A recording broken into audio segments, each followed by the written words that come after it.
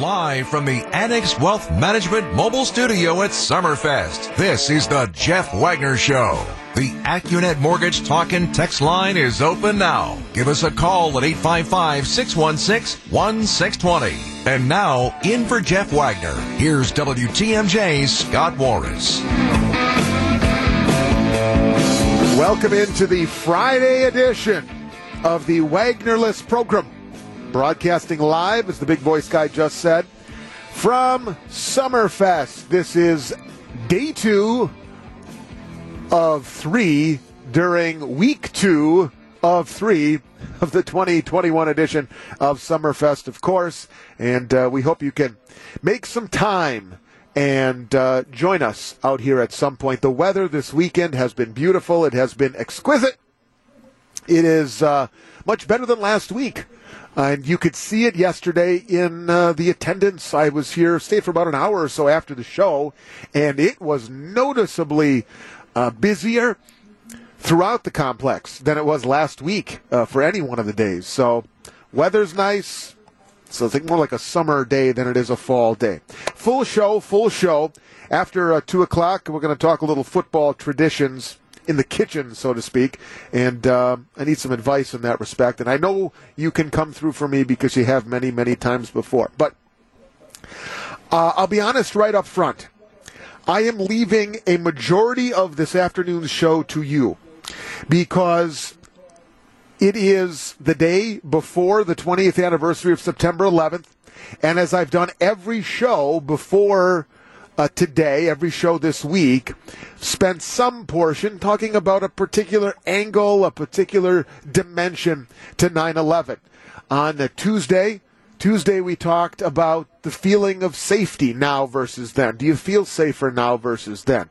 We talked about how do young people, how do you talk to young people who weren't alive or too young to remember much of anything of 9/11/2001.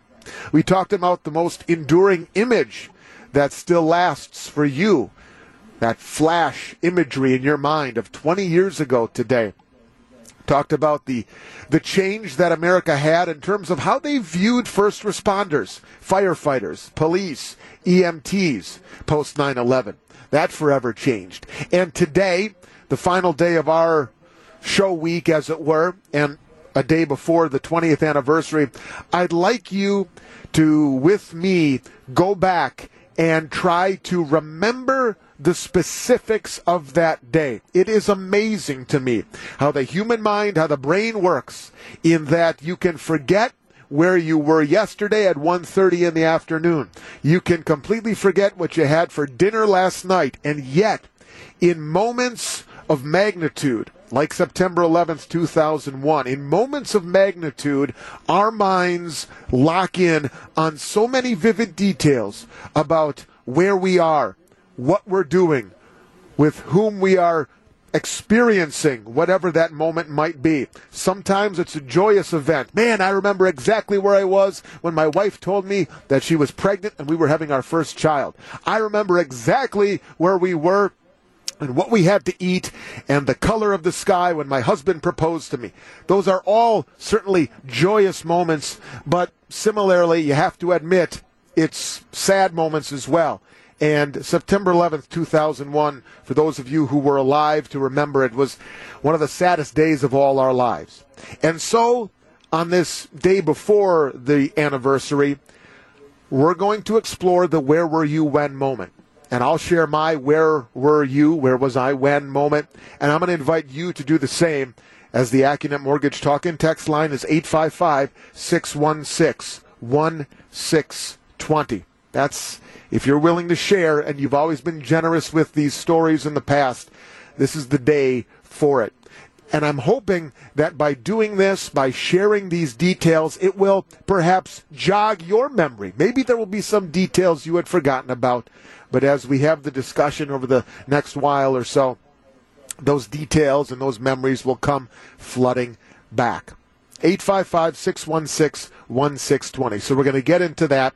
We are scheduled to be joined in a little while by ABC's Ann Compton, now retired ABC White House correspondent Ann Compton, who spent 40 of her 41 years at ABC covering the White House.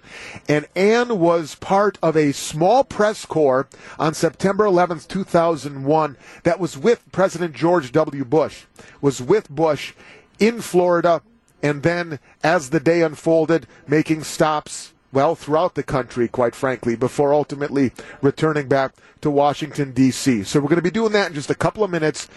As you know, Ann Compton has a way with words, is always able to paint such a vivid picture, and I'm looking forward to getting a few minutes of her time here today.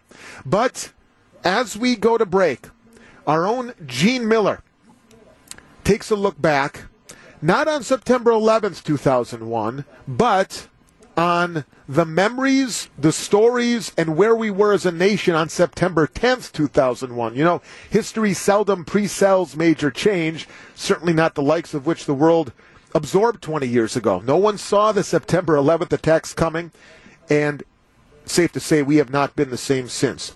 September 11th, 2001 reshaped the planet in ways we're still working through today. But what was top of mind the day before the planes, the flames, and the horror?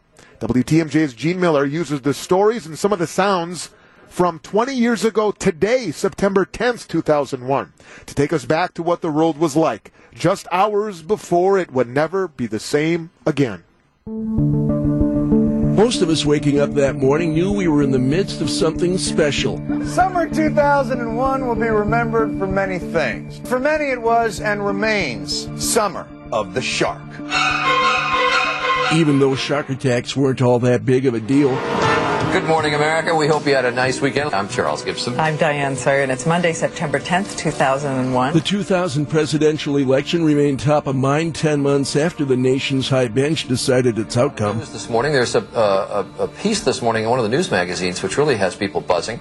The first real inside look at the Supreme Court justices as they determined the presidential election. Emotions boiling. It was election eve in New York City, where Mayor Rudy Giuliani was a lame duck, unable to run again because of term limits. Michael Jordan spoke of a comeback, not with the Bulls, but instead with the Washington Wizards.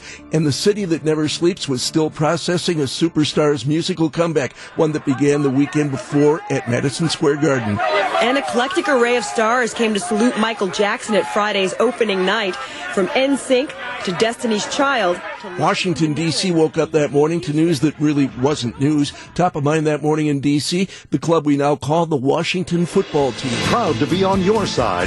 This is an ABC 7 News Update. Good morning, Washington. It's good to be with you. I'm Don Hudson. It is 7:56. The region is abuzz with whispers of a possible quarterback controversy. We had the web, but it didn't have Twitter, Facebook, Instagram, or TikTok. No podcasts either. The iPod was still a month away from its introduction. Most cell phones had lost their antennas. Color screens, though, they still weren't a thing. Sugar Ray might have been on your radio on the way to work or school that Monday morning. This movie is what you might have been talking about at the water cooler once you got there. I am Queen of Genovia. Whoa, whoa. And you are Princess. Shut up! The Princess Diaries, a box office hit, and if you had a flight out of Mitchell International that day, chances are it was with these guys. The best Midwest Express. Certainly if you were New York bound, no TSA, no recombobulation, you got a full meal on the way with honest-to-goodness silverware and a fresh-baked chocolate chip cookie. Milwaukee processing the loss of philanthropist Jane Bradley Pettit. She died Sunday, September 9th at the age of 82. The arena that she and her husband gifted to the city, the Bradley Center, was just 13 years old. Funeral arrangements were still pending. This is World News Tonight with Peter Jennings. Good evening, everyone. We're going to begin tonight with the red-hot battle about keeping the country out of recession. Network Evening News was still a big deal. Peter Jennings and company told us what we had missed during the day before we settled in to watch the Giants and Broncos on Monday Night Football. At what we then called Miller Park, the Brewers were getting whitewashed by the Cardinals 8-0 that night. From New York, the mysterious triangle where hundreds of ships and planes have vanished. It's the Late Show with David Letterman. Millions of us in need of a laugh headed to bed. But first, they caught some time with their favorite late-night talk show host of choice. No doubt that includes some 3,000 people, many of them from New York, who would wake up the next morning. Good morning, America. I'm Charles Gibson. I'm Diane Sawyer, and it's Tuesday, September 11th, 2001. Americans who would not live to see that day's end. A country that would witness the unthinkable. recoil at the unspeakable, and never be the place that it was that day before, Monday, September 10th, 2001.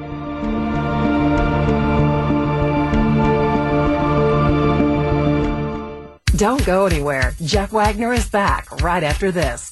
Spend your day with Wayne and Larry. Week 1 of the regular season is finally here. Rodgers and the Pack head to Jacksonville looking for a win against the Saints. Our Packers game day coverage kicks off with WTMJ opening drive Sunday at noon. The home of the Packers since 1929. Aaron Rodgers rainbows the right side, leaping grab, touchdown, Green Bay. 620 WTMJ. Now, about your house. Eric Brown is the president of Siding Unlimited, your contractor for new windows, roofing, siding, decks, and a whole lot more. He knows about your house. So what do you know, Eric? Watch out.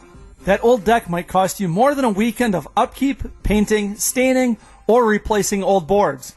That old deck on the surface may look awful and quite embarrassing in your pictures. Beyond the surface, that old deck could be a potential hazard waiting to happen. There are many inspection points to know if your deck is ready to support your family and friends for the weekend party, or if you've lost trust and need to replace before the big problems happen to you. Many old decks on single-family homes were built by the weekend warrior or the know-it-all do-it-yourselfer. These are weekend projects rushed to be finished by the Sunday evening deadline, maybe even built with a couple cases of beer nearby. Often steps are skipped, process is lost, or even material looked over to finish the job before work on Monday. We find when replacing these types of decks, they were never securely put together to begin with, resulting in the high risk of failure. Not my deck, people say. We use the right stuff. Meanwhile, they never secured or poorly secured the ledger board to the house, didn't use enough or the right hangers, had the wrong lumber to support the size of the deck, or just plain did a bad job. All of which can result in trip hazards, flashing issues, or worse, problems supporting the weight load of your loved ones. As you entertain your family and friends, be proud of how beautiful your deck looks, as well as how you can show off the cool inspection report knowing everyone is safe because your deck was built by the right people. Eric and his crews at Siding Unlimited are your go-to contractor here for outdoor decks. Also replacement windows, roofing, and of course siding. Take the next step. Check them out at sidingunlimited.com. Siding Unlimited, siding and a whole lot more. Back for more. Here's WTMJ's Jeff Wagner. Scott Warras in for Jeff, taking your calls, spending a majority of our show today devoted to your memories of 20 years ago. And I'm keenly interested to hear your vivid descriptions of some of the smallest details that you still remember. I'll share my story as we go through the afternoon as well, but I want to hear yours. Let's start on line one. Well, what a call here. This is Luke. Luke is calling us from Japan on the Jeff Wagner Show. Luke, I'd say good afternoon my time. What time is it in Japan right now, Luke? Hey, it's 2:20 in the morning here. Okay. Well, good morning to you, Luke, and I appreciate you listening, and I appreciate you calling. I really do. So you're in Japan on September 10th and 11th, 2021. Take me back 20 years ago. Tell me your where were you when story. So I was a sophomore in college, and it was in Florida at a private school called Embry-Riddle Aeronautical University. Most people haven't heard of it, but it's a flight school where people go if they want to be an airline pilot, although they have other things there, but that's kind of what it's known for. I was a ROTC cadet at the time, so I was planning on being in the Air Force.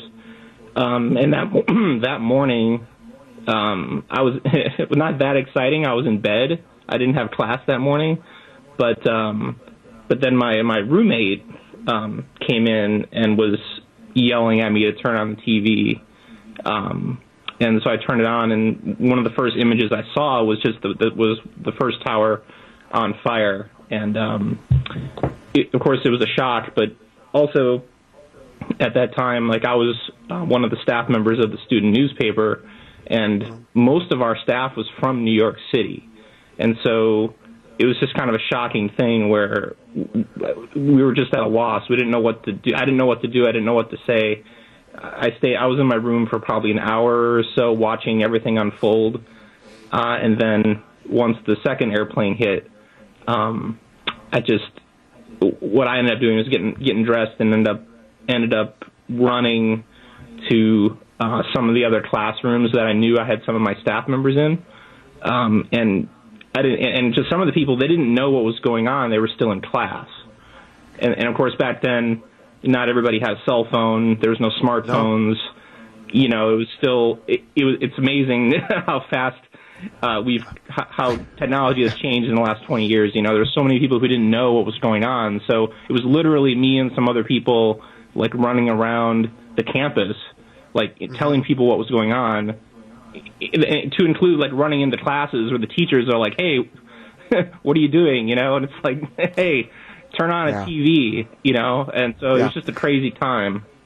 The dissemination, Luke, the way that people learned of it, and that's exactly what I'm also interested in hearing, because the where were you when moment, where were you when you learned of the attack of 9/11? And many people were in a position to hear about it word of mouth, whether it was somebody walking into a classroom like you did, whether it was somebody placing an actual phone call. Now you'd, I don't know, send group texts and things like that. Placing an actual phone call to others and saying, turn on a television. This is what's happening. It was, absolutely. It was just a crazy time. It was so much harder to send information, even back then. Right. But for us, an interesting, just kind of side note on that, you know, I mentioned, you know, I was at a school that was teaching flying. So in the days and weeks that followed, you know, like, everybody thought that, like, we had trained some of the terrorists. It turns out it wasn't true, but it was a big rumor.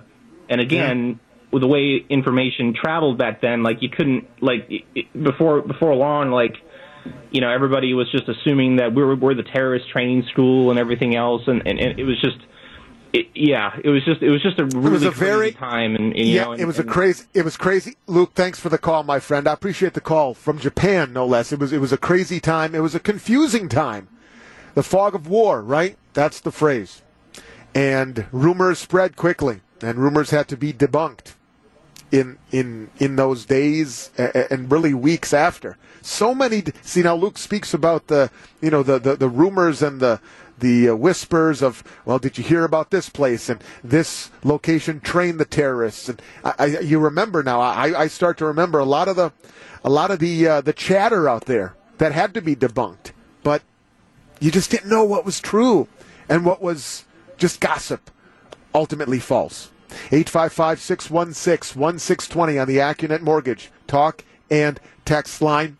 Where were you when you learned of the attack on 9/11? And I'll ask you to be as vivid in detail as possible as you close your eyes and remember your surroundings on that day. As we go to break, though, many of us learned about the attacks of 9/11 on this radio station as a listeners. Then our morning show was anchored by John Jagler and John Belmont, and those two men broke the news to many of us that day. In 16 years at WTMJ, I literally said breaking news thousands of times. This was not just a breaking news story, but probably the biggest story we would ever be covering. Guys, excuse me a second. Jim, I'm sorry, I got to interrupt here. We got a big breaking story out of New York. Started out as a normal Tuesday morning. The late Jim Irwin was on the air with his sports commentary. John, we got a big story breaking in New York. The 737 has crashed into the World Trade Center. Things quickly escalated from there. There is a gaping hole right now, and thick black smoke with flames is pouring out. I kept my eye on the TV, and from my time in New York was able to orient listeners on what was happening where. Thank goodness we had John Belmont there from New York, who knew the groundwork, knew what the World Trade Center was, knew the lay of the land. The north building at the World Trade Center in New York is gone. It has collapsed. This is more horrific than any special effects you've seen in films.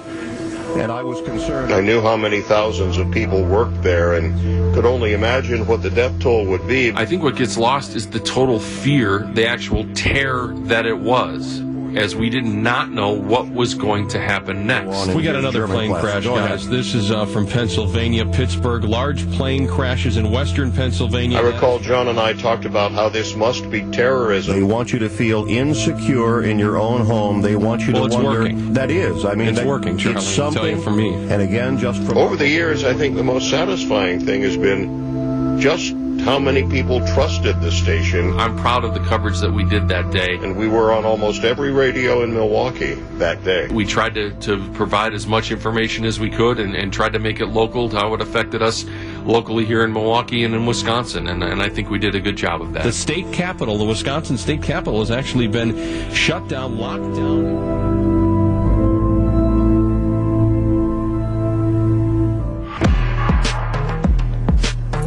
Scott Warras sitting in for Jeff Wagner. Coming up after the news, we will be joined by veteran ABC News White House correspondent Ann Compton. She spent 40 years of her 41 years at ABC covering the White House. She was on Air Force One on September 11th, 2001.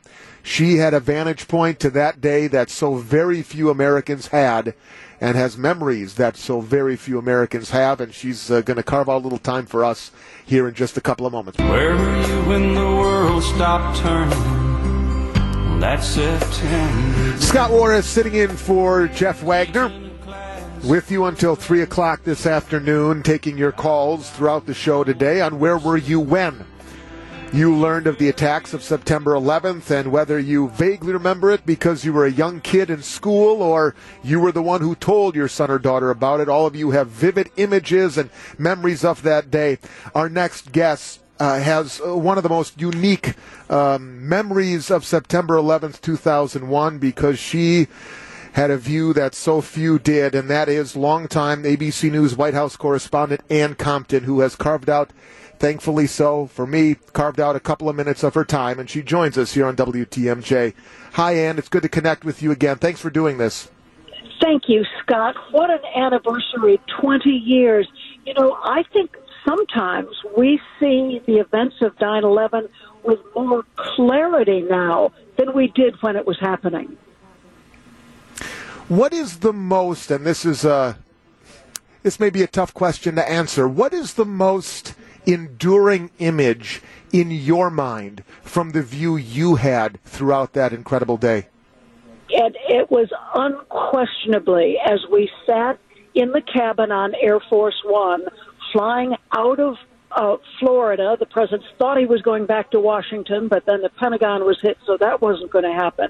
And as we circled over South Florida, with literally no place for the president to go, no place for him to land, the TV screens inside Air Force One, embedded in the front bulkhead wall of each cabin, showed very hazy pictures picked up from TV stations on the ground. And when we saw the first tower buckle and then the second soon thereafter collapse, all we could think of is that there might be 20 or 30,000 innocent Americans at their desks that morning who had just lost their lives. I was watching an interview, and you've done a myriad interviews over these last few weeks, and certainly will in the days to come because of the perspective you bring. And we appreciate you bringing that perspective here to WTMJ. But I was watching one of the interviews you did, and you spoke about being, as we kind of go back a little bit, being in the classroom in Florida. Can you share with us how those moments unfolded for you and the interaction specifically you had with then Chief of Staff Andy Card? Absolutely. It was a place of such innocence, and it was a day that was not going to produce any news on education, the president's best issue. He had only been president for less than 8 months, and George Bush sat in the classroom listening to the students race through their vocabulary drills, second graders. And when Andy Card walked in, leaned down, whispered briefly, and stepped away, I was stunned. Because nobody interrupts a president in front of any audience, even second graders, what really struck me was the look on the president's face. It was a gravity I had never seen before. And what we know now is what the president knew at that moment. He had already asked the intelligence community, what could Osama bin Laden, what could al-Qaeda do to hurt Americans on U.S. soil? He had asked that question. We didn't know that, but that moment he got his answer. And correct me if I'm wrong, you made a notation in your reporter's notebook about the moment that Card walked over to the president, didn't you? I did. I was so stunned. I wrote down 9:07 a.m. Andy whispers. Now, I had covered Andy in the earlier Reagan administration and the Bush 41 administration. I knew him well. And just a small group, 12 pool reporters and photographers, were in the back of the classroom. All the other reporters were in the school cafeteria. So I knew getting to Andy Card would be crucial to knowing what's going on. And I sidled over to the side of the room, caught his eye, and with my hand I made the sign of an airplane going down. Andy Card raised his hand and put up 2 fingers. That's the only confirmation we had in that classroom of what all America was watching on television, 2 planes crashing inexplicably into iconic towers in New York. What was the feeling inside Air Force One as it, for several hours, hopscotched its way to points unknown around the country before ultimately getting back to the Capitol at the end of the day? You make a good point there. We did seem to circle with no idea where we were going. This was clearly a doomsday scenario moment where the U.S. military opens its playbook and the U.S. Secret Service is in on it, and all they are charged with doing is keeping intact the constitutional succession of power elected by the American people. The military protects the civilian government. So I knew that President Bush was okay on the plane, but that protecting him and keeping him away from any other danger would be paramount. And the president, which we couldn't hear, was arguing with Andy Card. He demanded to go back to Washington. He said that's what leaders do. He's got to go back. But, of course, the pilot and the Secret Service and the Chief of Staff wouldn't let the president. At one point, the plane suddenly rose, notably 10,000 feet. And a Secret Service agent just told me, we just went to 44,000 feet. We're not going back to Washington anytime soon. That's when they thought Air Force One might also be a target. At any point during that trip, did you fear for your safety and for everyone? The president obviously included on board Air Force One. How real was that fear? Never once during the entire day, and the 2 stops at Barksdale Air Force Base and later at Strategic Command Headquarters in Nebraska, never once did I worry about us or our safety or the safety of Air Force One, safest place you'd ever want to fly. But my heart broke for the people that we could see on the ground running for their lives in New York, for the people evacuating the White House, who literally ran into the street and had nowhere to go. And, of course, the Capitol building, what a target. When you look at the Pentagon, Pentagon's not as easy to see as the Capitol Dome is.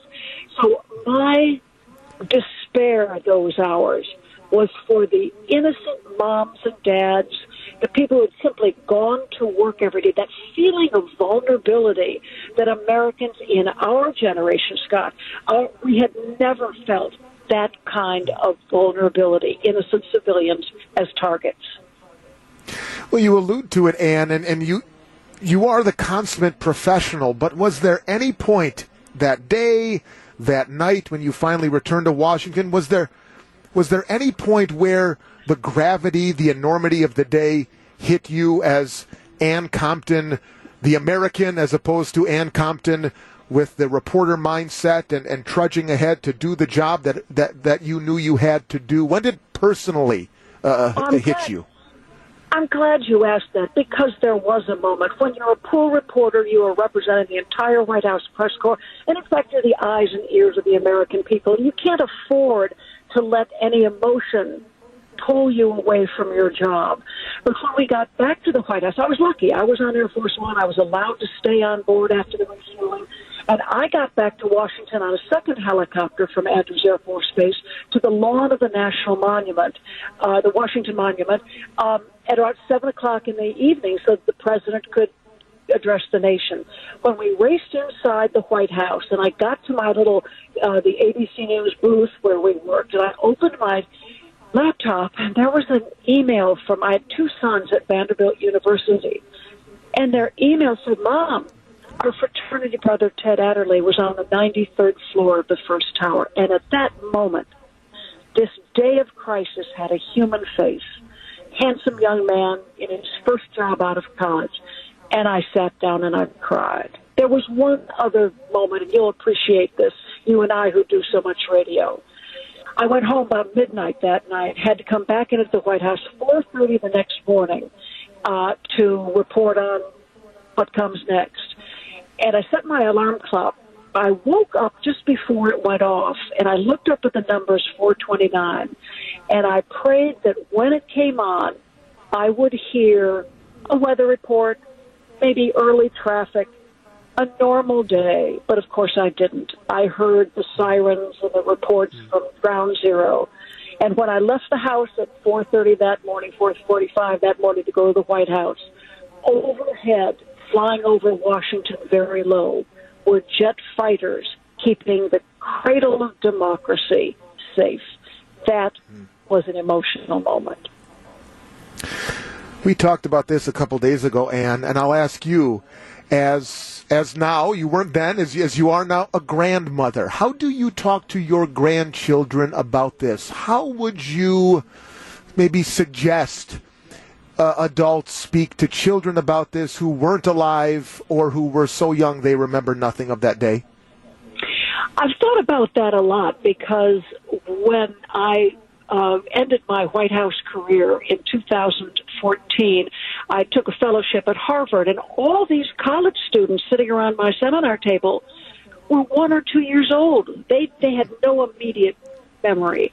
Now I've got 4 children. They are all parents. I've got 8 grandchildren, ages 7 on down, and I don't talk to them about this. And they don't even know who Ann Compton is. They know who Nan is, but they don't know who Ann Compton is. They've never seen me on television. So I don't talk to the very young. But when I talk to those who grew up hearing about it, I tell them something that gives me comfort. America is an amazingly resilient country. We have been through, in the 245-year history, the Civil War, horrific race relations and crusades. We've gone through just terrible financial collapse. But America pulls together and rebounds.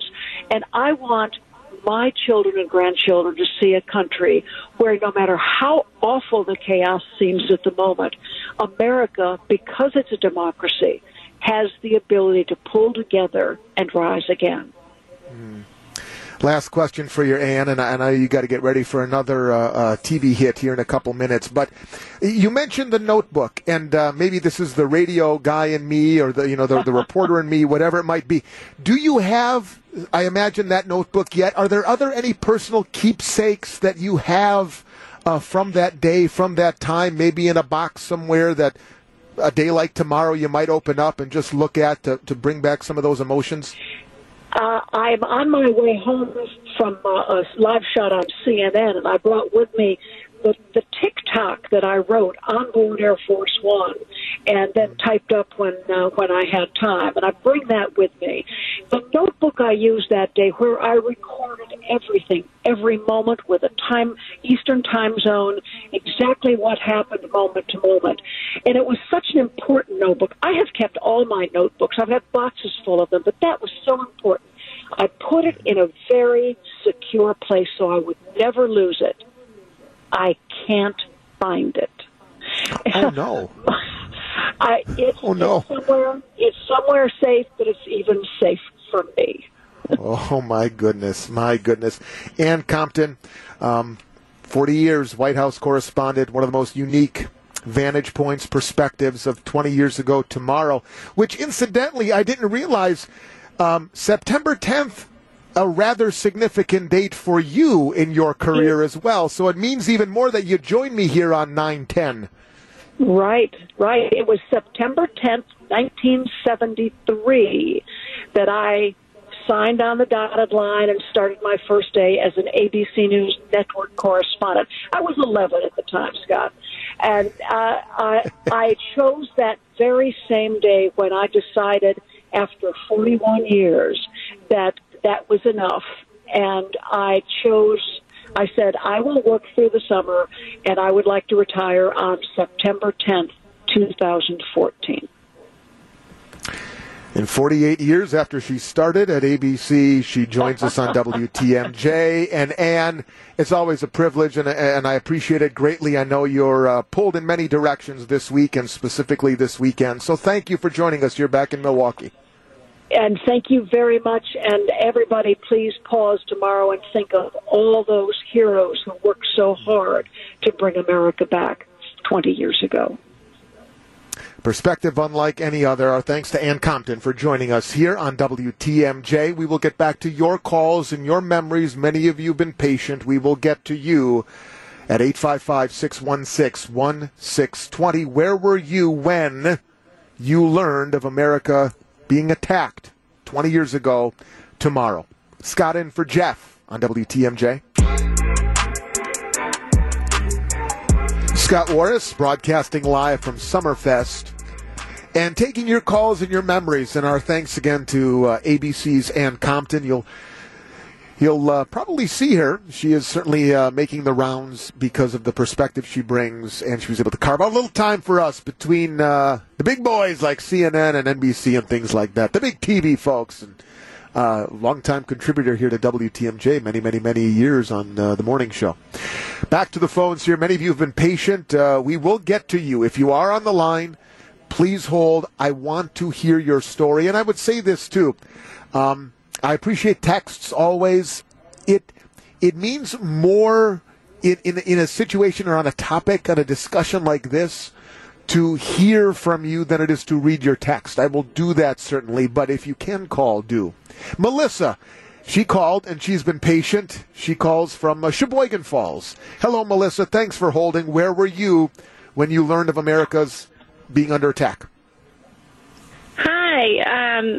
So it was the beginning of my sophomore year in high school, which now it's strange to think that was 20 years ago already. But I was on my way to my study hall class that morning, and I remember a friend of mine, she passed me in the hallway, and I don't even know how she found out about it, but she said to me, "Oh, this plane just hit this building in New York. Isn't that funny?" And I looked at her, and I'm like, not really. But at the time, we didn't know what was going on or whatever. So I walked into my study hall room, and I sat down, and the teacher had one of the network news on, because at that time, at least the high school that I went to, we had TVs hooked up to the cable in almost every room, and he had it on for a while. So, the first image that I remember seeing is they just cut to a picture, and it was just all smoke coming from the side of the building. And as the time went on through the class, you're seeing more and more, and it was all anyone could talk about at school all day. And I remember after I left the study hall room, I went to my next class, which was, I think, U.S. history. And so that teacher, like all the teachers, had the news on in almost every room. And we were all watching, and we watched when the second plane hit, and somehow we got her to keep the TV on because we wanted to see what was going on. And I remember she turned it off the moment the people started jumping from the building. And I won't forget ever seeing that. That's definitely one of the images that I'll never forget, is that, you know, they... And as an adult now because I was 14 and I didn't know, you know, I barely knew. Right. You know, they didn't Melissa, teach you much about I'm with you terrorism completely. because it wasn't a thing. No. Mm-hmm. I'm with you, Melissa. Melissa, I'm with you because a couple of days ago, I remember it was yesterday, we talked about enduring images and the silhouettes of these bodies, I should say, silhouetted up against the metallic steel of them, the tower still standing, are images that are still in my mind. I appreciate your call, Melissa. I appreciate your perspective. Thank you so much for sharing it. Yeah, I mean, imagine, how many of us remember what class we had in 2005, or if you were in high school in 1999? What'd you have second period in 1999? But if you were in school in 2001, you remember the class you had. You heard Melissa say, study hall, then U.S. history. And outside of that date, that year, the details surrounding your class schedule 20 years later, we don't remember those things. All kinds of calls still on the line. Hold on. Open lines for you. I'm devoting a big chunk of today's show to doing this because it's important that we do this. And as the memories flood back, your memories will start to come back, I imagine, as well. It's funny how one triggers another. Scott Warras in for Jeff, continuing to take your calls. Where were you when? This is WTMJ. Scott in for Jeff. Live from the Annex Wealth Management Mobile Studio at Summerfest, this is the Jeff Wagner Show. And now, in for Jeff Wagner, here's WTMJ's Scott Warras. Good Friday afternoon, hour 2 of the Wagnerless show that it is. And spending time taking your calls and your remembrances and answering the question, where were you when you learned of the terrorist attack on September 11th, 2001. Back to the phones we go. Let's hear from Dave. Line 2. Dave, he's on in Howard's Grove, and he's been waiting patiently. All right, Dave, where were you when you learned of the attack? Thank you for taking my call, Scott. The Saturday before the attack, my wife and I flew Midwest Express to New Orleans for a week. She had some job seminars and conferences to go to. So that Tuesday was a free day to roam around, so we were going on a plantation tour. And so she was getting ready for that, and I was watching TV, I'm going to guess 15th, 16th floor of our hotel. And I didn't see the first one hit, but I was watching it, trying to tell her what was going on. And when I seen the second one hit, and I just yelled at the top of my lungs to her, "Oh, my God, what's going on?" So she came and watched. And we were just horrified, not realizing that we were across the street from the World Trade Center of the New Orleans branch. I did not find that out till a little bit later. We still went on the plantation tour, and we were on the way back when we kept our phones going all we could when we heard that the tower had collapsed, the first one. And we just wasn't sure what to do. Of course, the conferences all got canceled after that because people were from around the whole country at it. We didn't know how we were going to get back to Wisconsin. That was going to be an issue. So that night, how long, Dave, hang on, let me interject. How long before you guys got back? Because, of course, flights were grounded for several days after, and even once they were opened up again, there was still that backlog of flights and whatnot. So how much longer before you got back to town? Well, that night we went down to the lounge to get some meat, and there was a bunch of pilots in there that all got grounded. They all had to just fly where they couldn't. They were close to New Orleans, so we talked to them, and they told us we better rent a car and try to drive back because they have no idea what. So we called Midwest Express right away, and they told us to sit tight for a few days and see what we could do because it was hard to find a rent-a-car to drive back at the time. Everybody was doing it because there was people around the country. On that Friday, they called my wife, Midwest Express, and told us to be at the New Orleans airport Saturday. They gave us time in the morning. They said there was one flight of Midwest Express that had to land there, and it was going to go to Kansas City, and then from there to Wisconsin. That would be our only hope to get back. So we went to the airport that morning, and it's so eerie because you walk in, one door opens, everything, all the gates pulled down on everything. Nobody walking around. We get to our gate, and the ticket they gave me said I was in row 21, so I'm thinking, okay, maybe halfway back. It wasn't the very back. It was the Milwaukee Bucks airplane. So a lot of these rules were taken out because the legs are so long, I guess, or whatever. Okay, sure. So we were able to fly back. We were able to fly back on Saturday, the following Saturday. Okay. Yeah, Very quiet on the airplane coming back. There was a lot of eeriness. Thank you, Dave. A lot of eerie feelings. I'm sorry. I want to try to get in as many people as possible here, but a lot of eerie feelings, a lot of eeriness simply, permeated the day so much that day and in the days after. 855-616-1620 on the AccuNet Mortgage talk and text line. Back to the phones, back to the text screen as well in just a moment as we go to break. One of the former voices on this radio station, in fact, for 23 years, Charlie Sykes. He was on the air the morning of September 11th, 2001, and he reflects back on some of the images and memories still vivid 20 years later. A huge shroud of dust and smoke just enveloping lower Manhattan. I'm trying not to overstate it, but this country has never sustained an attack as grave as this one.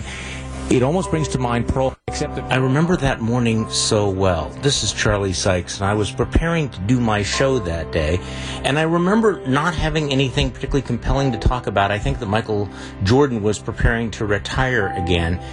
And then we got the first report of the plane hitting the tower. The 737 has crashed into the World Trade Center. And at first, I'll be honest, I didn't fully understand the magnitude of what had just happened, and I continued to do show prep. And then, of course, the second plane hit. Oh, my God! Another plane, a huge fireball has just exploded. This is John Belmont at WTMJ. That's impossible to overstate how horrific it is. The president would be justified, and I think Congress would virtually unanimously go along saying that a state of war exists. Because if this is not an act of war, what is? We do know that. And I remember standing and trying to make sense of it.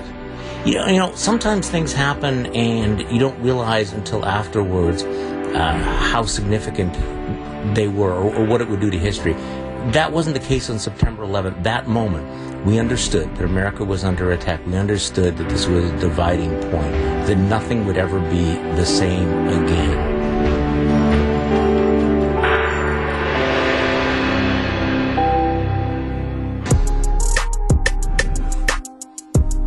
Scott Warras sitting in for Jeff, and we go right back to the phones. This show is yours. Well, it's always your show, but never more so than on a day and on a situation, a topic, as it were, like this. Jim is in Cedarburg. We talk a lot about the schools that day, and he brings a perspective of being, well, the leader of a school. He was a principal, weren't you, Jim? Good afternoon. Hi, Scott. How are you? So, okay, your answer Scott, to the where were you when question. Yeah, I was the principal of a little Catholic grade school up there in Sheboygan Falls, or one of your previous callers was a middle schooler, apparently.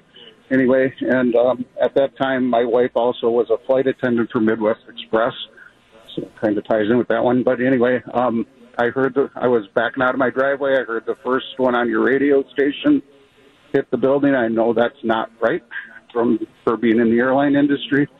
So I ran in to see what was going on quick, and then I called her down because she was scheduled to fly, and she came down, saw the TV, and that's why we're watching the second one hit. So we knew right away that it was more than just an accident.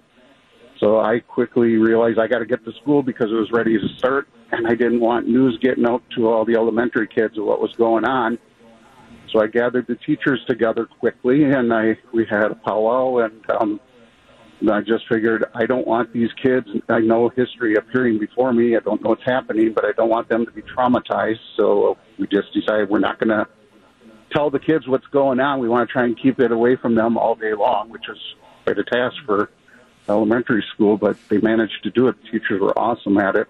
One of the teachers, her brother was in one of the buildings, so that added another element that we weren't prepared for, but she managed to keep her composure. She just tried all morning long to get a hold of her brother, who apparently he was on one of the lower floors. He managed to get out. So that was a big relief to the entire parish community and to her and the school community and whatnot. So it was really, it was a day I'll never forget, constantly running into the parish office so I could at least give the teachers updates on the hour and,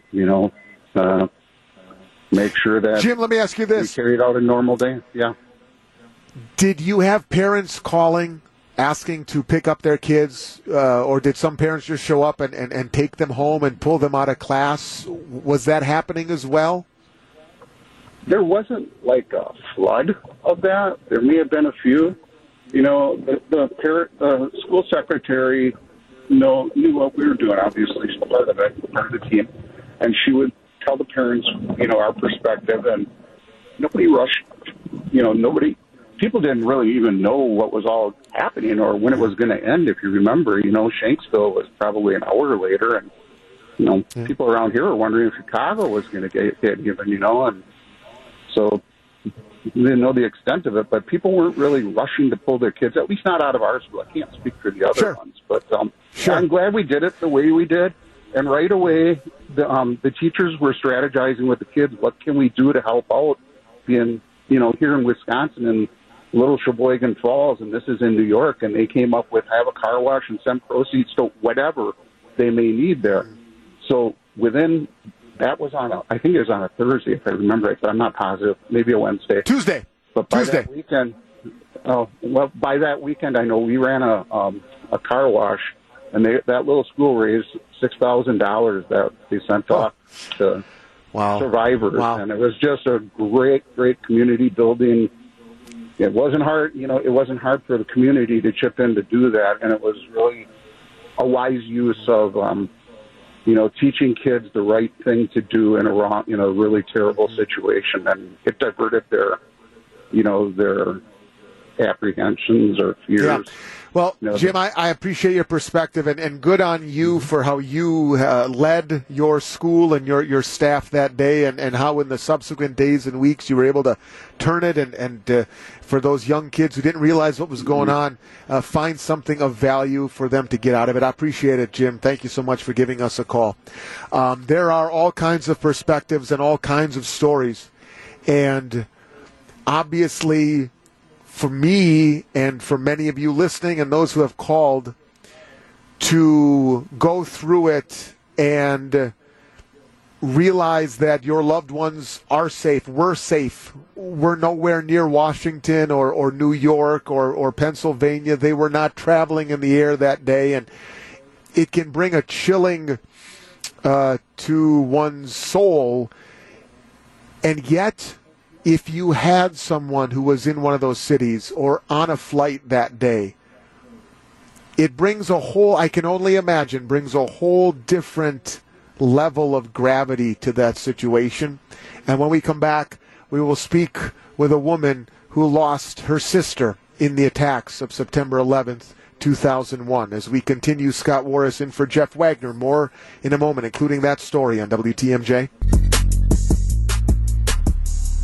Continuing our discussion, Scott Warras in for Jeff, and taking your calls and your remembrances, answering the question that I always find so fascinating. It's my book idea one day, if I ever do write a book, the Where Were You When Answers.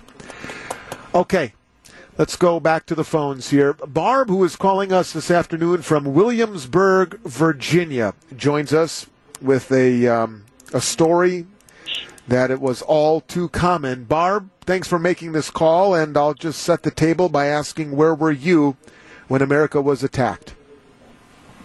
Well, thank you for taking my call. I'm actually in Whitefish Bay with my brother, where I needed to be for this weekend, and I'll explain why.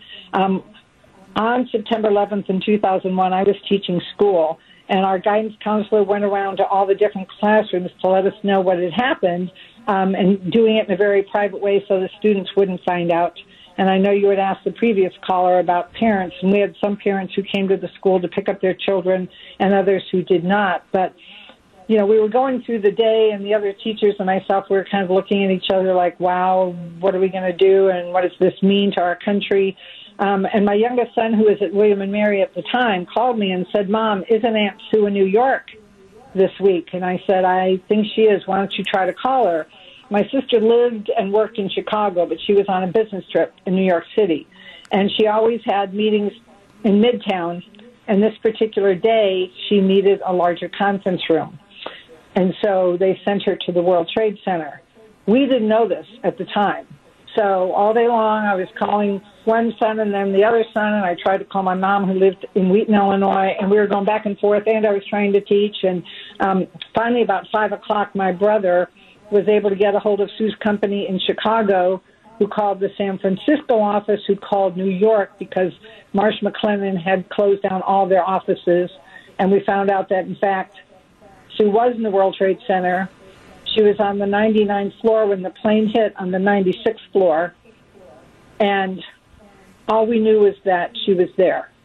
The next day, I stayed home from school and tried to call hospitals and find out. I was hoping she was one of those people who had gotten out and was walking around, maybe had amnesia or something.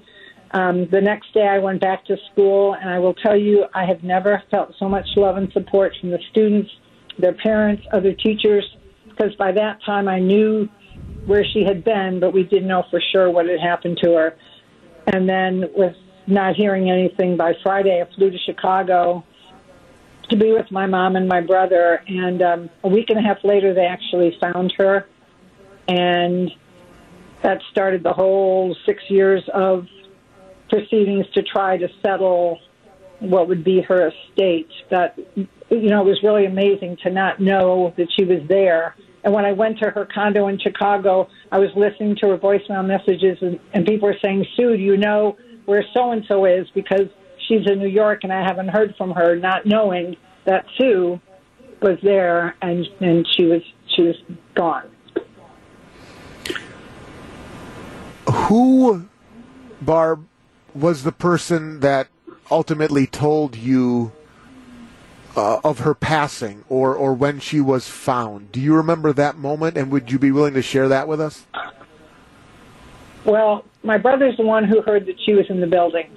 And then, now, I'm not even exactly sure. I think it was somebody from her company who did contact my brother, and then he, let us know and let my mom know. The saddest thing was this happened on a Tuesday.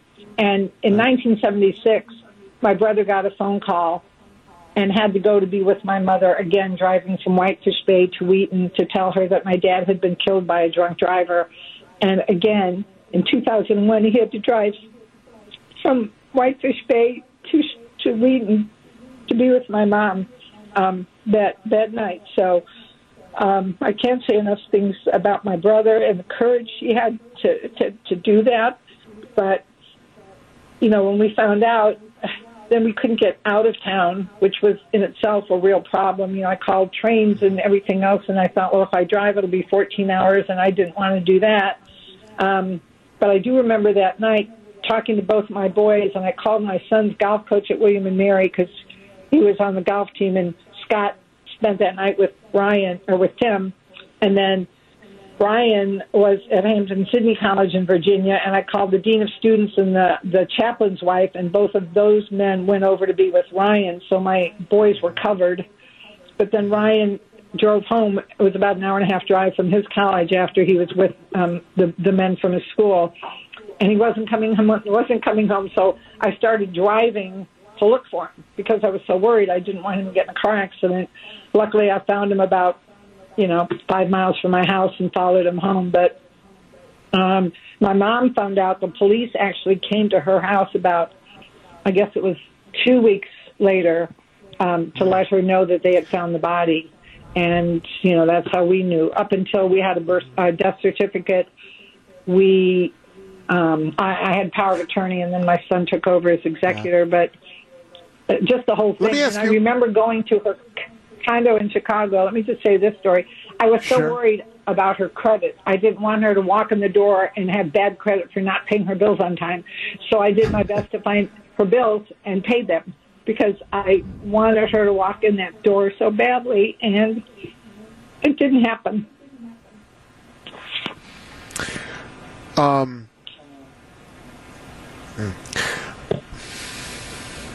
So what would you like, because there are thousands and thousands and thousands of people listening to you right now, Barb, and many of them are not connected to September 11th the way you and your family are and always will be. What message would you like to share with everyone listening right now as they go through their day today and obviously tomorrow especially? I think the biggest thing is to not take anything for granted. Do not take time with family for granted. Do not take relationships for granted. Look at every day as a gift from God and take advantage of it and be grateful for it. I mean, I think about Sue and I think about my dad, and rather than feeling sorry for myself, I mean, I went through a period of that, of course, but it's more, look at how lucky we were to have had Sue for 48 years instead of poor me. I'm sorry she missed out on so much for, with her nephews and their kids and graduations, weddings and all that. But I know she was there in spirit. But the biggest thing is to not take one thing for granted, because life is so short and we don't know when our time will be that we will leave this earth. But we have to know that relationships are everything. On the way out, what is your favorite memory of Sue? I only have a couple of moments, Barb, but what about Sue puts a smile on your face? Well, she and I shared a bedroom. She was 11 and a half months younger than me, and I do remember Sue had a way of getting out of doing the dishes. She would always say she had to go take a bath, so I was the one that ended up having to do the dishes almost every night. So that was one fond memory, and also how much she loved her nephews. She did everything in the world she could for her nephews, and she left a beautiful legacy for them and all the people who knew her. So I'm so proud of her, and I'm so glad she was my sister. Thanks for calling, Barb. I appreciate it very much. All the best to you and your family. Thank you so much. Bye. Mm-hmm. Thank you. For a lot of people, the images and the memories fade away over time. It's only natural. We're only human. But God, I hope we remember the people like Barb whose lives were forever changed in a deep, deep way. And while the images and maybe memories and some of the feelings we had that day aren't what they were 20 years ago, please at least just spend a moment tomorrow thinking of people like Barb and the thousands of others that were impacted in the deepest way. 2,606 people died in the World Trade Center and in the surrounding area on September 11th, 2001. Barb's sister Sue was one of them. Have you forgotten how it felt that day? See your homeland. We will continue this till 2 o'clock. We'll change gears a little bit there after the 2 o'clock news, and I can't thank Barb enough for sharing that. Let's go back to your stories. Where were you when? Let's go to Arliss. Arliss is in Fox Point, a unique perspective on September 11th, 2001. Go ahead, Arliss. Hi. I was an employee of We Energies on September 11th, and obviously I was working that morning. However, in the next 2 days, particularly for me, it was on the 13th. I worked at the We Energies call center because the company had, between the time of the attacks and the morning of the 13th, they had offered up 1,000 phone lines at the call center that normally takes outage reports and that kind of thing for the utility company. But they offered up the call center to the Department of Justice. And so the company asked for volunteers, and we were sent to the Pewaukee call center and given a very intense training. I think it was 2 hours of training, and then we were sent out to the floor, and we were given flags that if we couldn't handle a call based on the preliminary training we'd taken, we should raise the flag. And I remember raising the flag. Let me interject.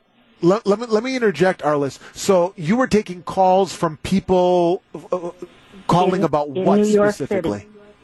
Okay. Looking for loved ones, looking for people who are missing? Yes. The Department of Justice Victims of Crimes Family Assistance Call Center hotline funneled all the calls that were coming in to the call center. Now, I don't know if we were the only call center in the country, but I know how I worked the phone lines. So assume that I had Department of Justice people trained us for 2 hours. We went on the floor, and I worked for 2 hours.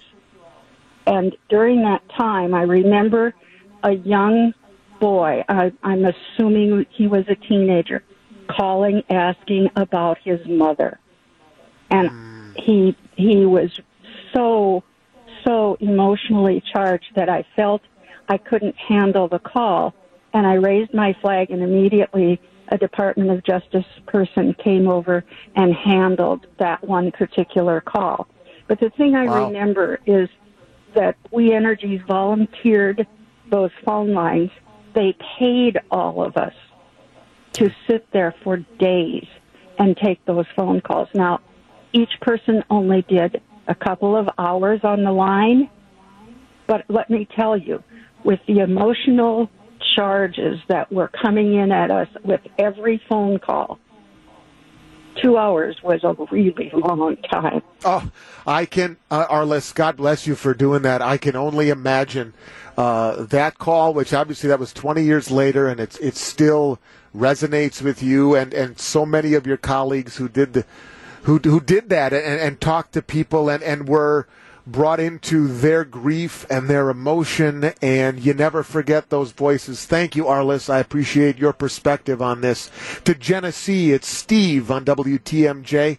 Good afternoon, Steve. Yeah, how are you today? I'm okay, in a reflective mode. That's kind of how we all are right now, I would say, this week. Agreed. So my perspective is kind of twofold. I was in Rolls-Royce.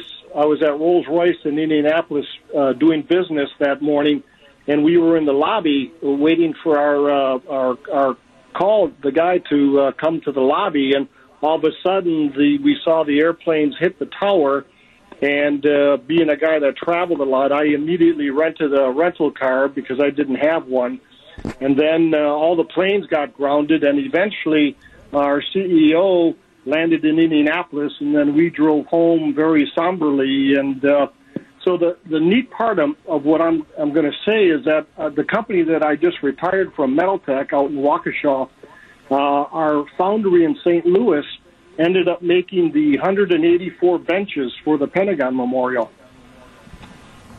Oh, my. I've been there. I've been there about 10 years ago or so as part of an honor flight. In fact, the honor flight that WTMJ just took part in a couple of weekends ago makes sure that it makes a stop. So those I can picture the benches right now, Steve. I remember it vividly.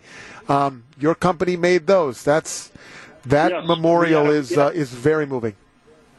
Isn't it very humbling? It's kind of very similar to the Vietnam memorial. It's so somber, but so kind of beautiful. The reflecting pools and the lights at night. So we made those 184 benches down in St. Louis, and we became a partner with the engineers, and our management team went out to the dedication.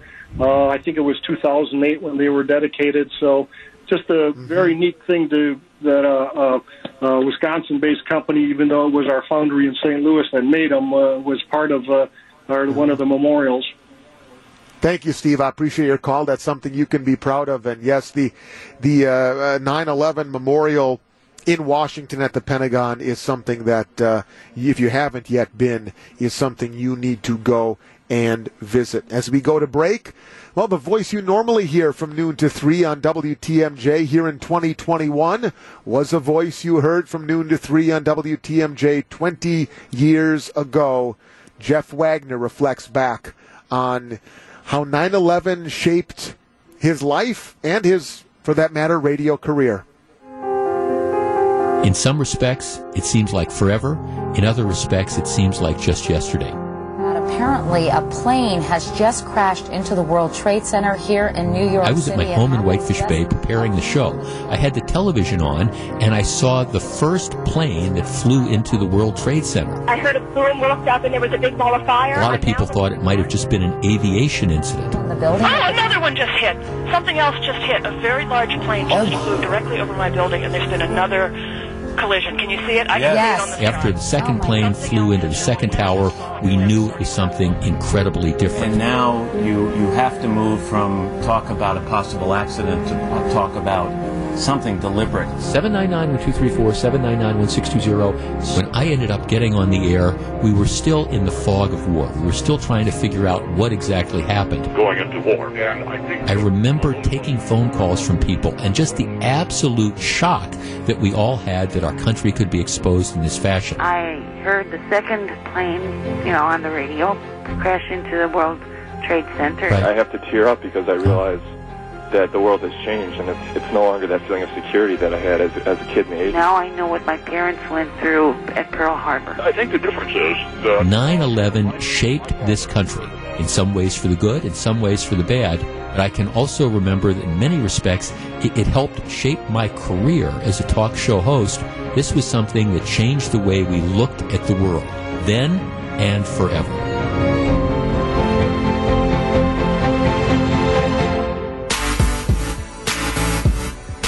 Have a few minutes here. After 2 o'clock, we're going to switch gears in the final hour of the show. I do have something special, though, at the end of the show, about an hour from now, so be listening for all of it, certainly. So I'm going to do my best. We have a couple of calls I want to round things out with, so I'm going to ask you to be as succinct as possible, just so I can maximize our time. We start in Thiensville. Chuck joins us, and Chuck has a very unique story. He shared it with us once before on WTMJ, and he's been kind enough to connect with us again to share his Where Were You When story from 9/11 of 01. Hi, Chuck. Go ahead, my friend. Hi, Scott. Yes. 9/11, 2001, I was on a one-day trip to New York, working for A.O. Smith at the time, and I flew into New York that morning. We were flying in along the East River towards LaGuardia. Everybody in the plane suddenly looked to the left, and there was smoke coming out of the North Tower, and realized that a plane had struck. We thought it was just a little plane, didn't realize what was going on. This was Midwest Express. This was the last flight to land at LaGuardia that day. We learned right after that the second plane had struck the tower. The guy that I was meeting with wanted to go up and look. We couldn't get the chance to see it because the guards were not letting us on. We wanted to get into Manhattan. We couldn't do that either. They literally had us drive up the off-ramp to get off the freeway. We ended up on Long Island. I ended up staying there for 2.5 days because I couldn't get a flight out. I couldn't get a car. I basically was living with our salesperson at the time. Finally got a rental car on that Friday and drove from New York to Milwaukee. But it was an amazing experience to witness that. It was an absolutely gorgeous day, much like today, and you wouldn't realize. The vantage point, Chuck, the vantage point you had of being in an airplane, looking out an airplane window over Manhattan and seeing the towers burning. That is one of the most unique perspectives that any American could have ever had. It was, and we didn't realize, the captain couldn't come on and tell us what was going on. We didn't know what was happening until after we landed. And something I read about years later, and I don't remember this, certain things you don't remember. Evidently, the captain had to take an evasive maneuver during our landing to avoid the second plane that was headed for the other tower. Yeah, so we didn't realize how close we came to the disaster. But yeah, it was a unique experience, something that certainly I'll never forget. And thanks for sharing it with us again, Chuck. I do appreciate it very much. Let's head to Oak Creek. Jeremy, a couple of moments, Jeremy. You've been patient to hold. I want to get your story real quickly, if you could. Share your remembrances of 20 years ago. Yeah, on September 11th, 2001, I actually got my driver's license. Oh. And I took my road test that day. And the systems for the Department of Transportation went down. And they told me I had to wait to get my license, and I just passed my road test. We had to wait like about 3 hours at the DMV for them to get back up so I can get my license. Wow. And what was the mood inside that building that day? I mean, I imagine, were there TV monitors on? Were people watching it? What was the vibe inside that facility? Real, somber, everybody's trying to figure out what's going on. And like you said, we didn't have any Facebook or anything back then, so everybody's just trying to figure out what's going on. Wow. Yeah, it was pretty intense. I would say. Jeremy, thanks. Thanks for sharing that. And one last call here before the news break. Jacksonville, Florida. John on WTMJ. Hello, John. Hello, how you doing this afternoon? I'm okay. Your remembrance. My memories were vivid. I was on board the USS Enterprise. We had just left the Persian Gulf and we're getting ready to come home, and it was evening time.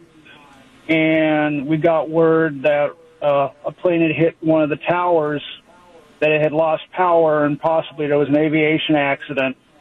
And so we were sitting in the shop, turned on CNN, and all of a sudden we saw the second plane hit.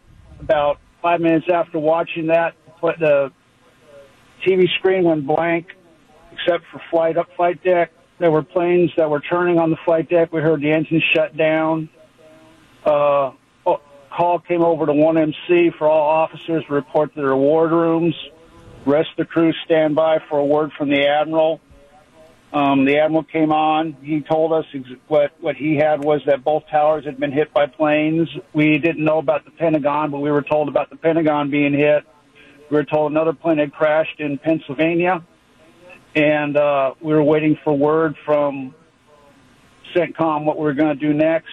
And next thing you know, we turned around and we headed right back up into the Persian Gulf, and we were there with our sister carrier, the Carl Vinson, and we were there to launch the first retaliatory strikes when they happened a couple weeks later. And that was my remembrance of 9/11. You knew war had come to our shores. You knew that your life and your career path, at least moving forward, John, was forever changed. I feel that's safe to say. Yeah, exactly. Yeah. Wow. John, thank you for your service, and thank you for calling from Jacksonville this afternoon and sharing your remembrance of September 11th, 2001. Look, I spent the first 2 hours of the show doing this, and it's important that we do that, and we did what we just did. And every year, it always amazes me, every year I do this on the date or as close to it as possible, and the stories, the imagery, the details. And as we hear there, a man on the Enterprise, USN Enterprise, headed to the Middle East, a woman who lost her sister in the World Trade Center attack, and another man who was on an airplane over Manhattan as the towers burned. You never know the stories, you never know the voices that you're going to hear when we do this every year, but there's a reason we do it, and as long as I'm on the radio at WTMJ, I will always make time on 9/11 or as close to it as possible for the question, where were you when? News is next, and then the final hour on a Friday of the Wagner Show. I'm Scott Warras, WTMJ. Live from the Annex Wealth Management Mobile Studio at Summerfest, this is the Jeff Wagner Show. And now, in for Jeff Wagner, here's WTMJ's Scott Warras. It is the final hour of a Wagnerless week. He's back on Monday.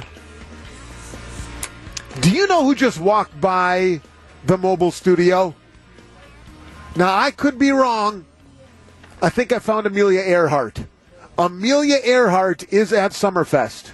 That is one of the many reasons to come by Summerfest. I'm serious. You come to Summerfest, you will see Amelia Earhart.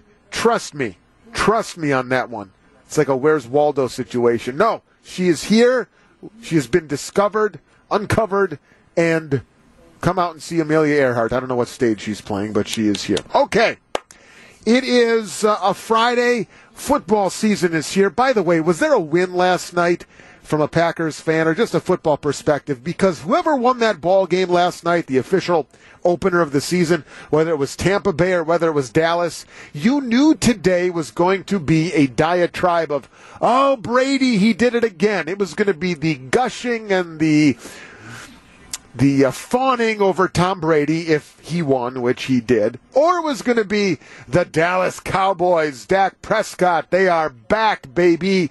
And so here we sit in Wisconsin, and it was going to be a no-win situation, quite frankly, because it was going to be nauseating, whether it was a Cowboys love fest after 1 week or whether it was going to be the continued adulation of Tom Brady after 1 week. We were in a no-win situation, and it happens to be the Brady one and whatever. But the NFL season begins. I know we have Packers and Saints on Sunday from Jacksonville. The Packers take on the Jacksonville Saints on Sunday. And with the return of football comes a return of your favorite football food. Now, I admit, and I have admitted, and I will admit, I'm not a chef. I don't cook primarily because I'm just really lazy in that regard. That's the reason why I don't. But I know plenty of you do.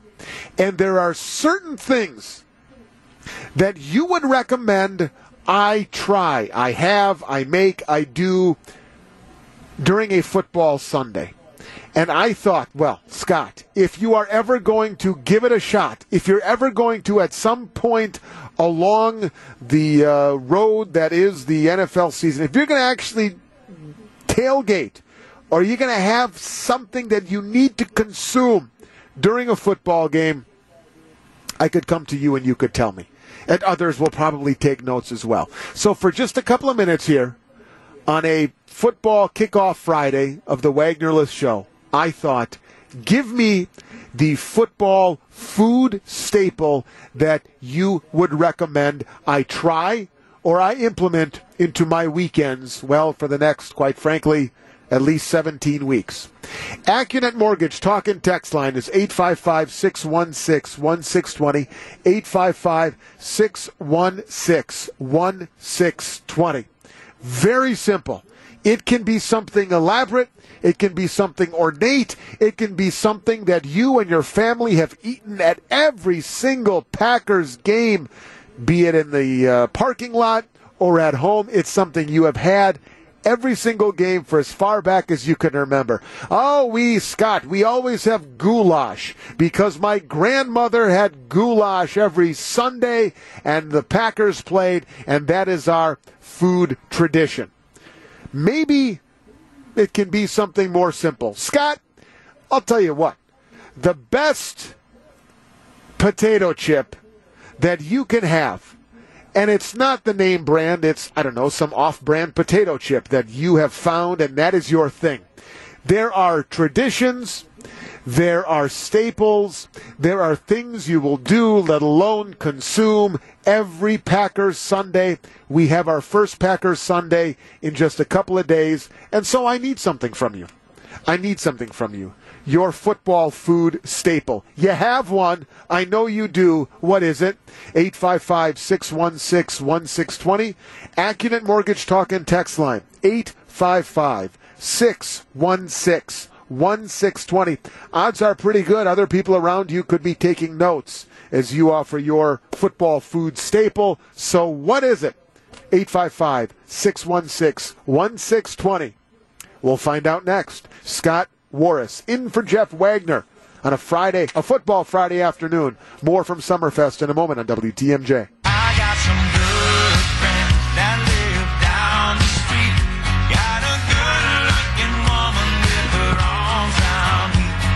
Zach Brown Band tonight. They are the headliner at the American Family Insurance Amphitheater with Gabby Barrett. Don't know who that is, but I'm sure they're very good. I don't mean to cloak my ignorance of music, folks, but I know that song even. See, if I said it yesterday, if I know the song, if I know the song, then it's something. I try. Scott, you don't know food, you don't know music. All right. How do we only have one call on this?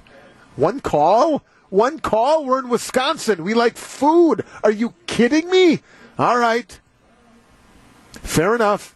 855-616-1620 on the AccuNet Mortgage Talk and Text line.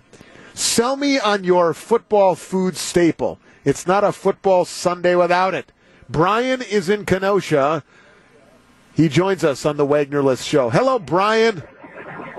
Hey, how you doing? Thanks for having me on. All right. Sell me on your food. So, I'm pretty sure my good buddy Bill's probably listening to this as well. But every Packer game, we like to grill up something a little bit different. Each year we come up with our own recipes. But what's been really sticking is venison stuffed jalapeno poppers on the grill. Venison stuffed jalapeno poppers grilled on the grill. Yep. Wow. Yeah, you take a jalapeno, chop it in half, stuff some venison in there, a little bit of cream cheese, wrap it in bacon, and throw it on the grill. How long on the grill? About 10, 15 minutes. Okay. How many years have you guys had this? How many years have you had this as a tradition? It's been, I'd say the better part of 8 years now. I grew up watching the Packers my entire life, and there's been a bunch of staples throughout the history of that. But I would say coming up with new stuff is definitely one of the newer traditions we have. Whose idea was it? Was it yours or your buddy's?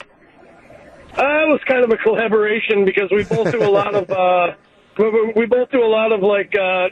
experimenting with smoking different meats and grilling different stuff, and sure. Yeah, it just kind of came about. So, all right.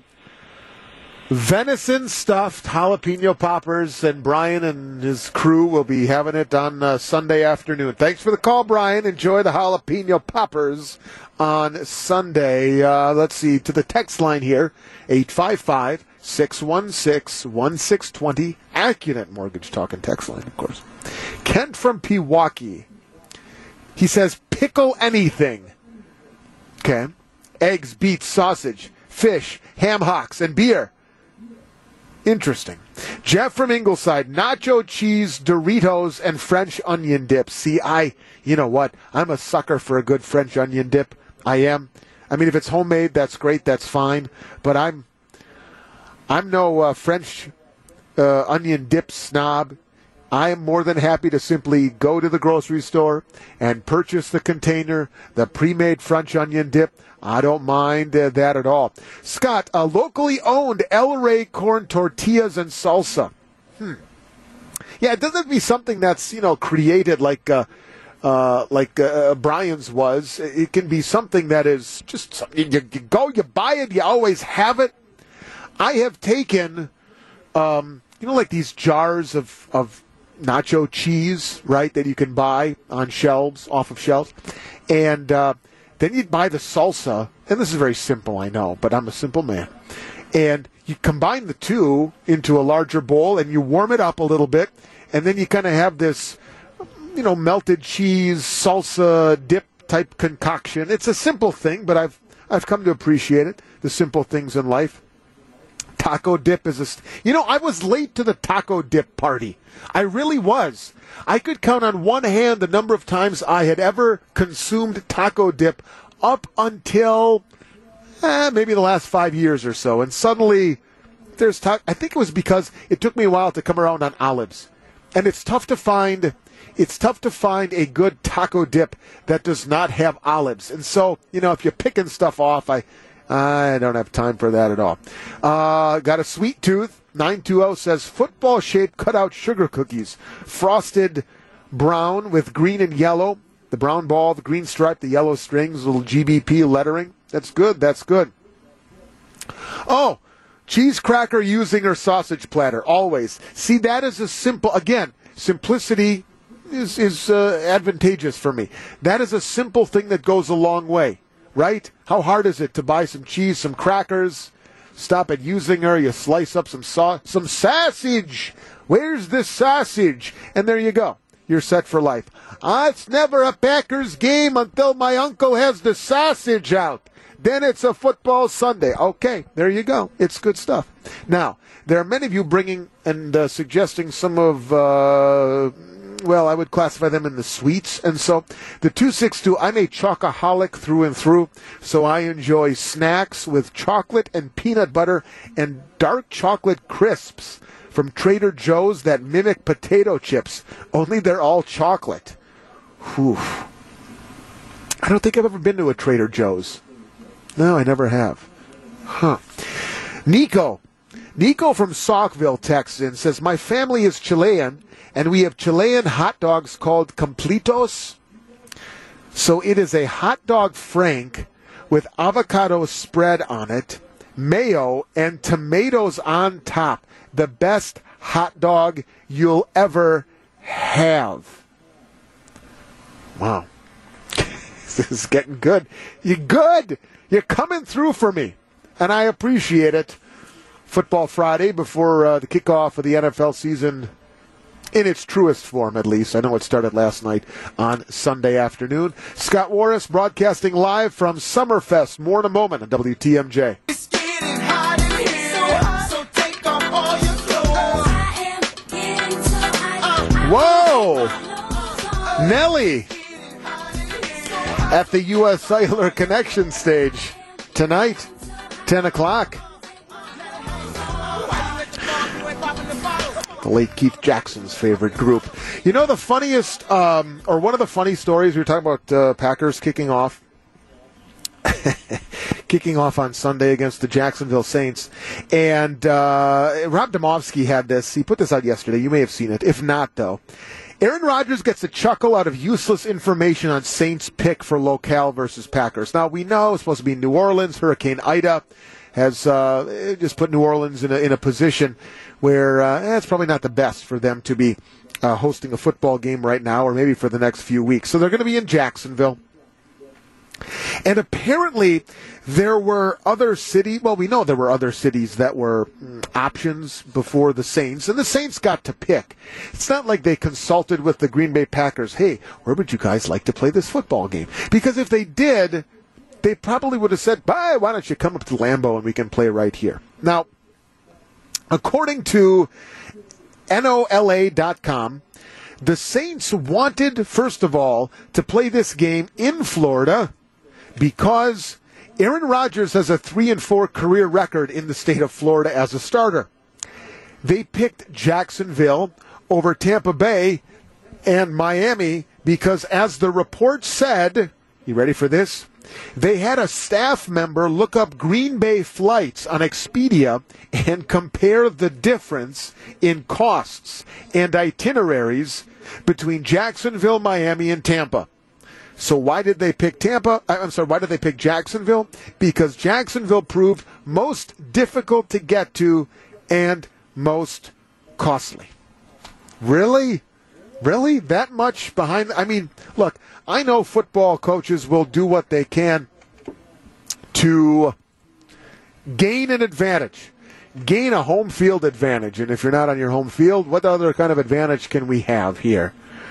But to realize that, first of all, well, let's play in Florida because Aaron Rodgers is only a 3-4 quarterback all time in the state of Florida. Okay, well, you got 3 cities from which we can go to Jacksonville, we can go to Tampa Bay, we can go to Miami. How about Miami? All right, hang on a second. Let's go put some of the interns on this. Go look up flights. Go look up Green Bay flights. Go on Expedia and then compare and contrast the cost differential, the itinerary differential between Green Bay and Jacksonville, Green Bay, Miami, Green Bay and Tampa. And let's see if we can find the one that is most expensive, most, what would you say, inconvenient, and that will give us... So that's how they chose, at least in large part. That's how they chose Jacksonville over any number of other cities that would have been available with an open stadium to host the game. I did not know as well, Domovsky closes out his story. Packers have won 6 consecutive season openers. They're 6-0 in their last 6 season openers. That is the longest streak in franchise history, and tied with the Chiefs for the longest active season opening winning streak in the National Football League. And then you go on. God bless Rob Domovsky. During that streak, Rodgers has thrown 14 touchdown passes and only 1 interception. You can really find a stat for anything now in all of sports, and that, I think, is an example of it right there. So the Packers playing the Jacksonville Saints in Jacksonville because Rodgers is bad in Florida, and it's more expensive to fly to Jacksonville than other. And yet, you know darn well, there's a really good chance there's going to be plenty more Packers fans than Saints fans in that facility come Sunday at kickoff. And we'll have it for you right here on the flagship WTMJ. Scott Warras in for Jeff. A few minutes left. We'll check in with Eric and Melissa, a preview of Wisconsin's afternoon news in just a moment, live from Summerfest on WTMJ.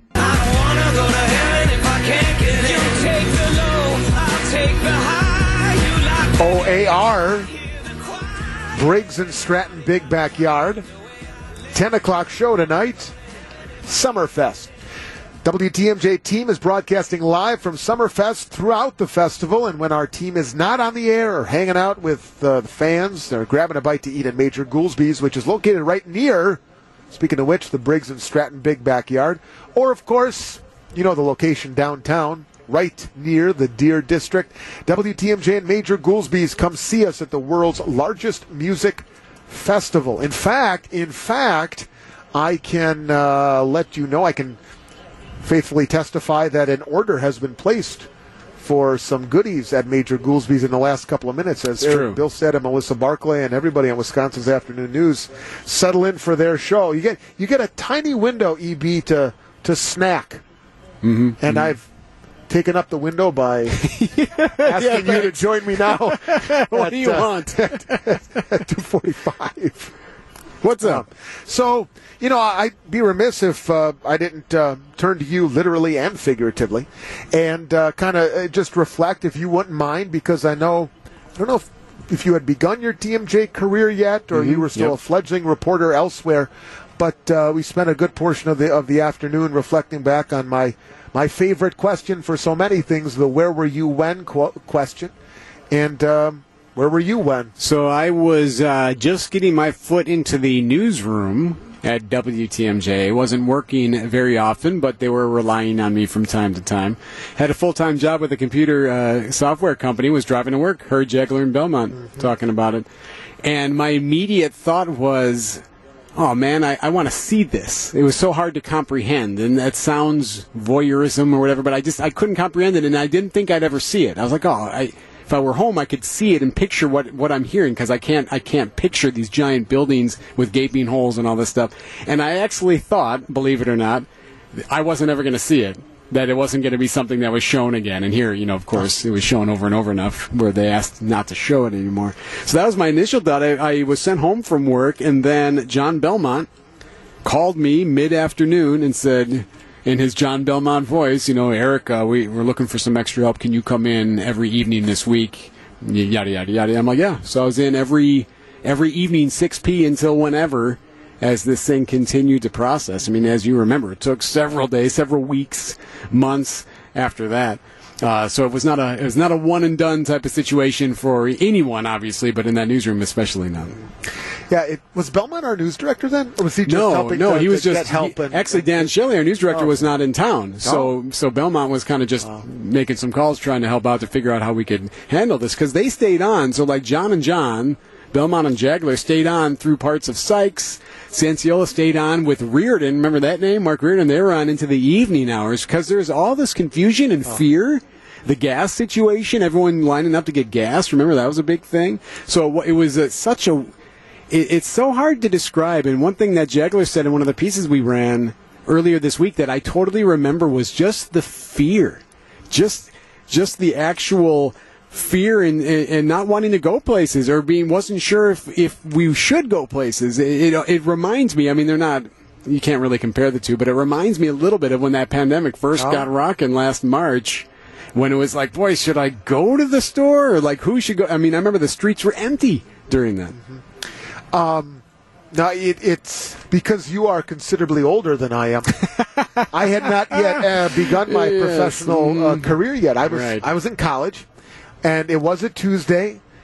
Some people were trying to remember. I said, a Wednesday? Was it a Thursday? It was a Tuesday morning.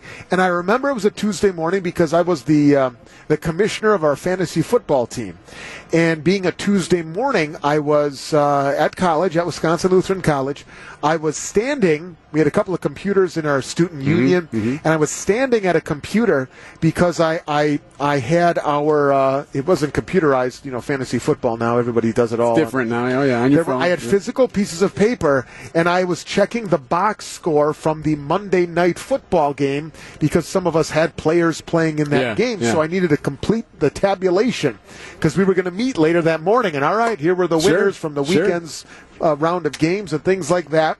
And I'm standing there, and I remember there were a couple of TVs over a kind of like a bar area that we had in the union, and I remember looking over my left shoulder up at a monitor, and it was Channel 4, so it was the Today Show, and it was Katie Couric, and was that Lauer or was that Gumbel? That was Lauer. I remember Couric especially, and Lauer, there were just the reports, like everybody most people remember, of a plane that hit one of the World Trade Center towers, and obviously I thought, like many did, it was a small prop plane or a pilot maybe that had an emergency small plane, and obviously that wasn't the case.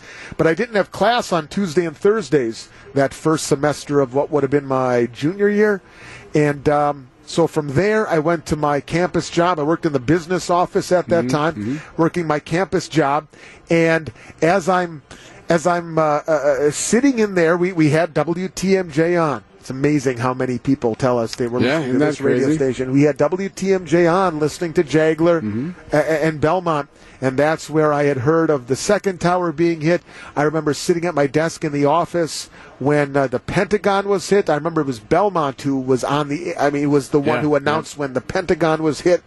And then as the day went on, I mentioned the other day seeing the long lines of cars, assuming gas prices were going to soar, and we needed to scoop up as much as we could before the price tag got so high later that day. I remember the websites. I remember trying to get on USA Today, trying to get on these websites, and like the internet was obviously a lot younger then, but just not even being able to get on them. They were all shut down. Like nothing would be able to come up because so many people were trying to do that. And one of the things that I always think about, and I still think about it constantly, is you think about what people did that day. Some of the wonderful, amazing, loving things that some people did that day, whether it was at Ground Zero or elsewhere, or bringing down a plane to save other lives. I mean, the amazing things that happened on that day. And I often wonder, could I do that? Could you do that?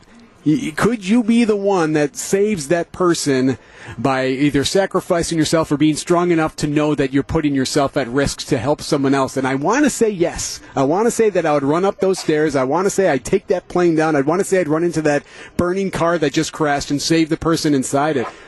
I just don't know. And I hope so. I pray to God that I would be.